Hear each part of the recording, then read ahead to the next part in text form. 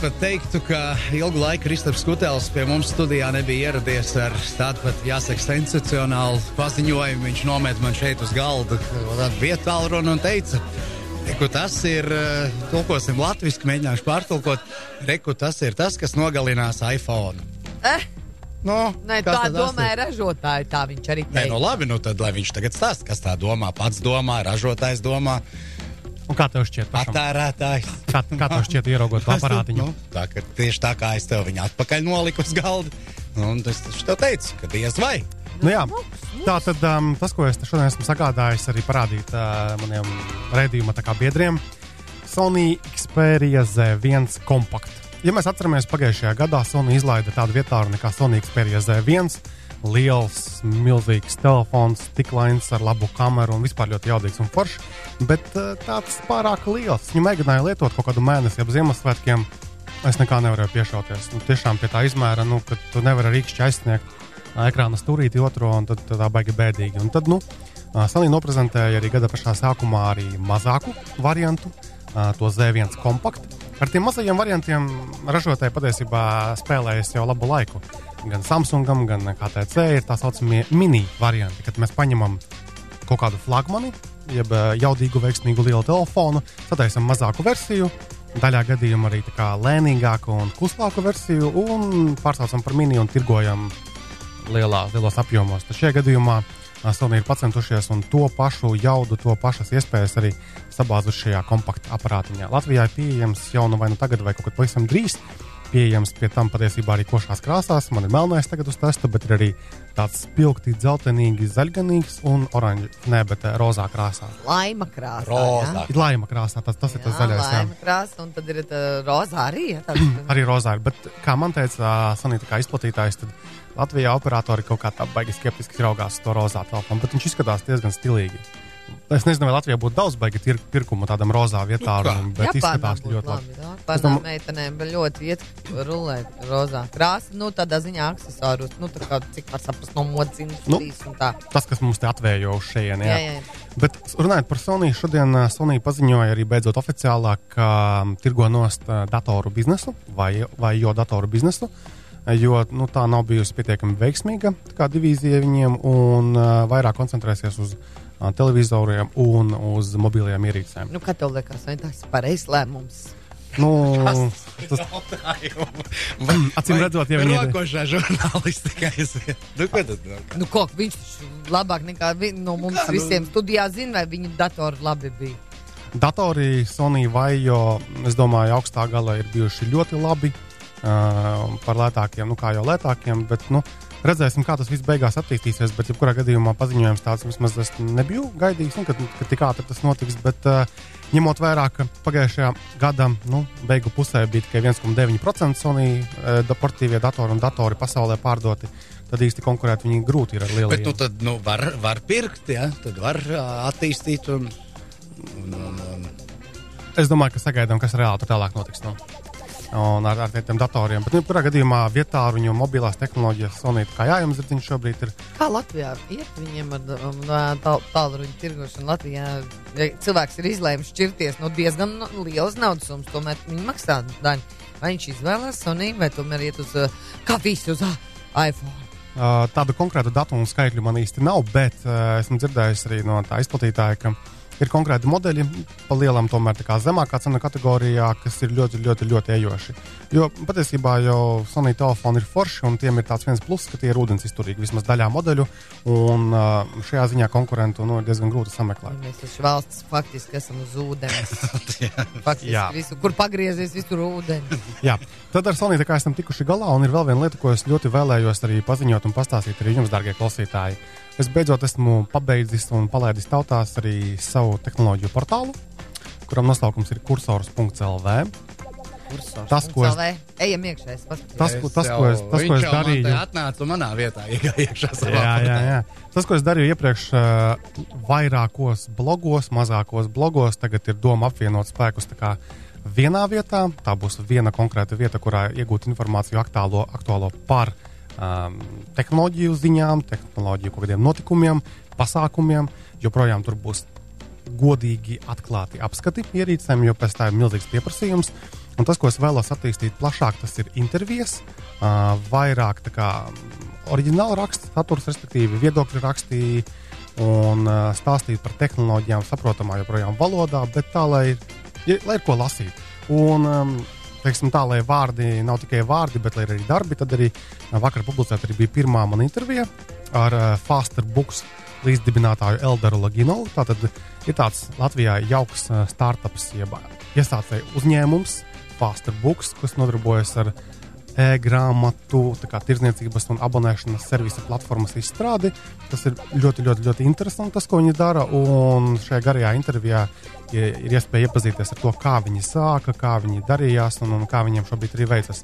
Un ar šādiem jauniem, aktīviem cilvēkiem es arī plānoju veidot intervijas tālāk, lai lasītāji varētu vairāk iepazīt, ka ir tik daudz iespēju šobrīd arī izveidot savu uzņēmumu un iespējams arī ļoti labi arī nopelnīt tālāk. Zini, kas man sarūktina tajā tavā kursorā? No.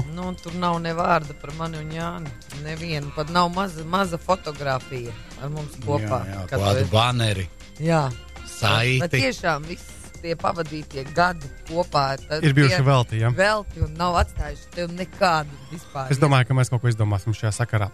Jebkurā gadījumā tad aicinu iegriezties, tad kursors LV, ļoti viegli saprotams nosaukums.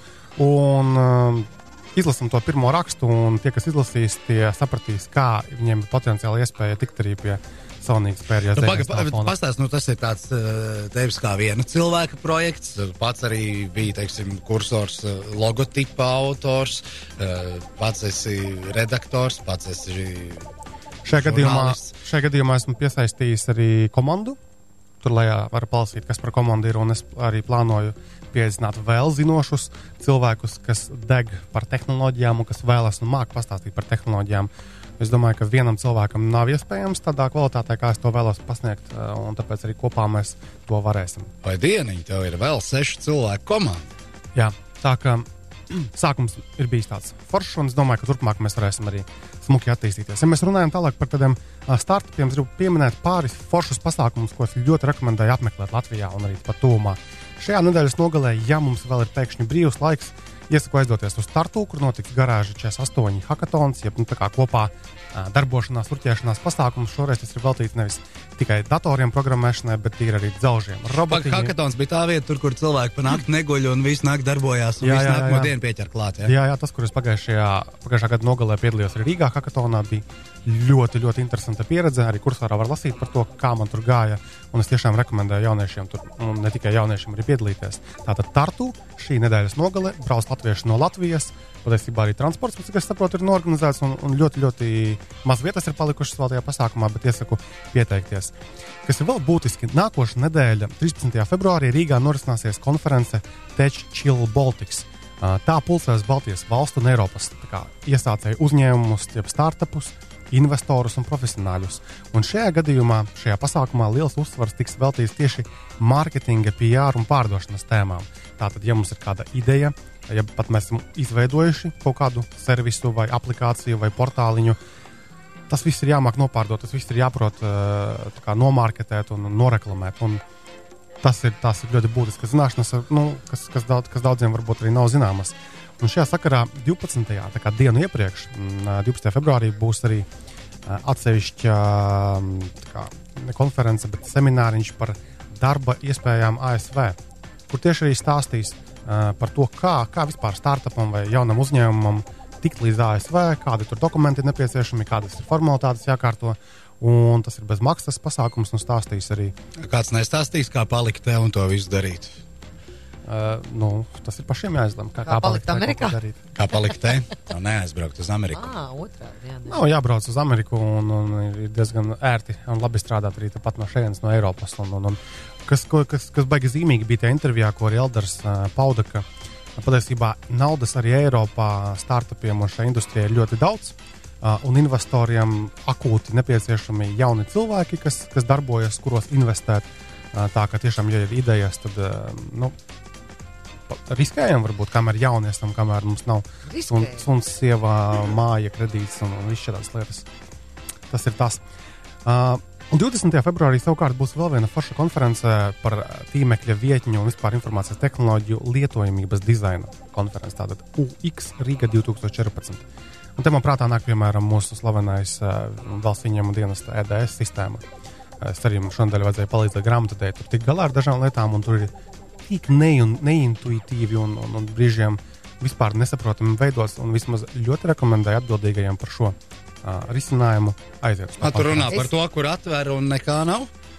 Kur atver un tad tu nesaproti, kā tur kaut ko vispār darīt. Kaut ko izdarīt. Jā. Man bija viena, tad, ja tu šitādi protesti iesniedz, tad es savēju arī. Jā, aiziet. E-Rīga ļoti slikti darbojas. E-Rīga arī slikti darbojas. Tātad E-Rīgas portāla darbinieki, kāpēc tāda nauda jāiztērē?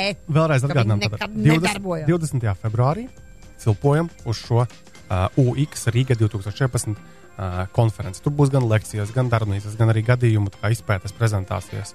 Ļoti, ļoti rekomendējam. Ko tā mēs tur cilposim? Tur, lai cilpo tie, kas veido šo. Arī jums, es domāju, būs diezgan interesanti pavērot. Tā mēs tur celsim roku un bārsim un sliktos piemērs. Tieši paskatīties, kādām ir jābūt ērti veidotām tām pašām servisiem, pakalpojumiem, tīmekļa vietnēm kaut kādām. Tā ir atsevišķi vispār industrija un prieks, ka Latvijā tas viss notiekās. Raimonds piedalās mūsu diskusijā. Raimonds e-pastā raksta, ka liels mīnus Sony ir tas, ka telefoniem tehniskais atbalsts tiek nodrošināts tikai 2 gadus. Kuriem ir vairāk? Par ko nopirka, par to pārdevu. Latvijā 2 gadi, man liekas, bija patērētāju tiesību aizsardzības tas noteikums, bet ja ražotājs vēlas vairāk, privātu personām, tad viņš, protams, var nodrošināt plašāku garantiju, bet cik es zinu, tad, man liekas, nav vairāk. Varbūt kādam ir, palabojieties, ja es kļūdos. Labi, mēs esam tikuši tā kā Latvijas ziņām būtiskākajām galā, tad vēl viens tāds liels notikums ir bijis tāds, ka beidzot ir izvēlēts jaunais Microsoft vadītājs. Un par to ir kļuvis uzņēmuma veterāns Satya Nadella. Bills Gates ir prom.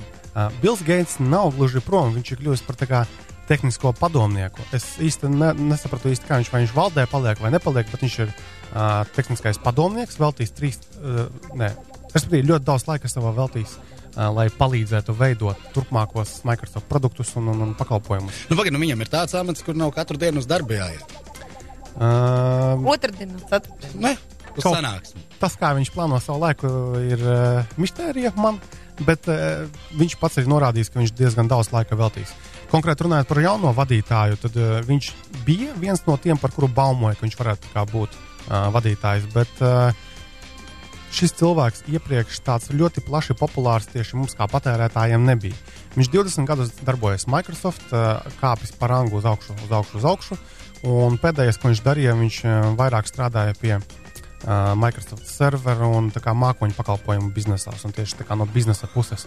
Redzēsim, kā sabiedrība, kā akcionāri uztver šo gājienu, bet pagaidām Microsoft ļoti aktīvi nodarbojas ar to, ka ar mēdījiem mēģina izglītot, kas viņš ir, pilns interviju, lai cilvēkus tā kā iepazīstinātu, lai nav tā, kas tas tāds. Paskatīsimies, varbūt mums pa tēmu kāds jautājums no klausītāja. Labrīt! Halo, labrīt! Lūdzu! Man par to garantiju. Jā. Samsungs dod 3 gadus. Ir tomēr 3 gadi, ja? Man tieši telefoniem, vietāruņiem vai arī plašākai tehnikai? Kā lūdzu? Tikai vietāruņiem vai arī plašāk? Man liekas, ka pa telefoniem vairāk es zināšu pateikt. Okay. Samsungs dod 3. Jā, paldies. Ok, redz, ir arī ražotāji, kas arī vairāk dod. Man konkrēti. Jā, tad tur problēmiņa kaut kāda bija, ja? Varēs pamēģināt iztestēt, kā darbojas garantijas jautājumi. Tā. Un vēl tāda interesanta lieta ir tas, ka runā, baumo, ka pie Apple ir devies strādāt miega eksperts. Tātad ir cilvēks, kurš ir profesionāls, kurš profesionāli guļ. Nē, bet pēta, kā cilvēki guļ. Jā, bet tas, man liekas, nav nekāds baigais jaunums, ne? Tas kādā ziņā?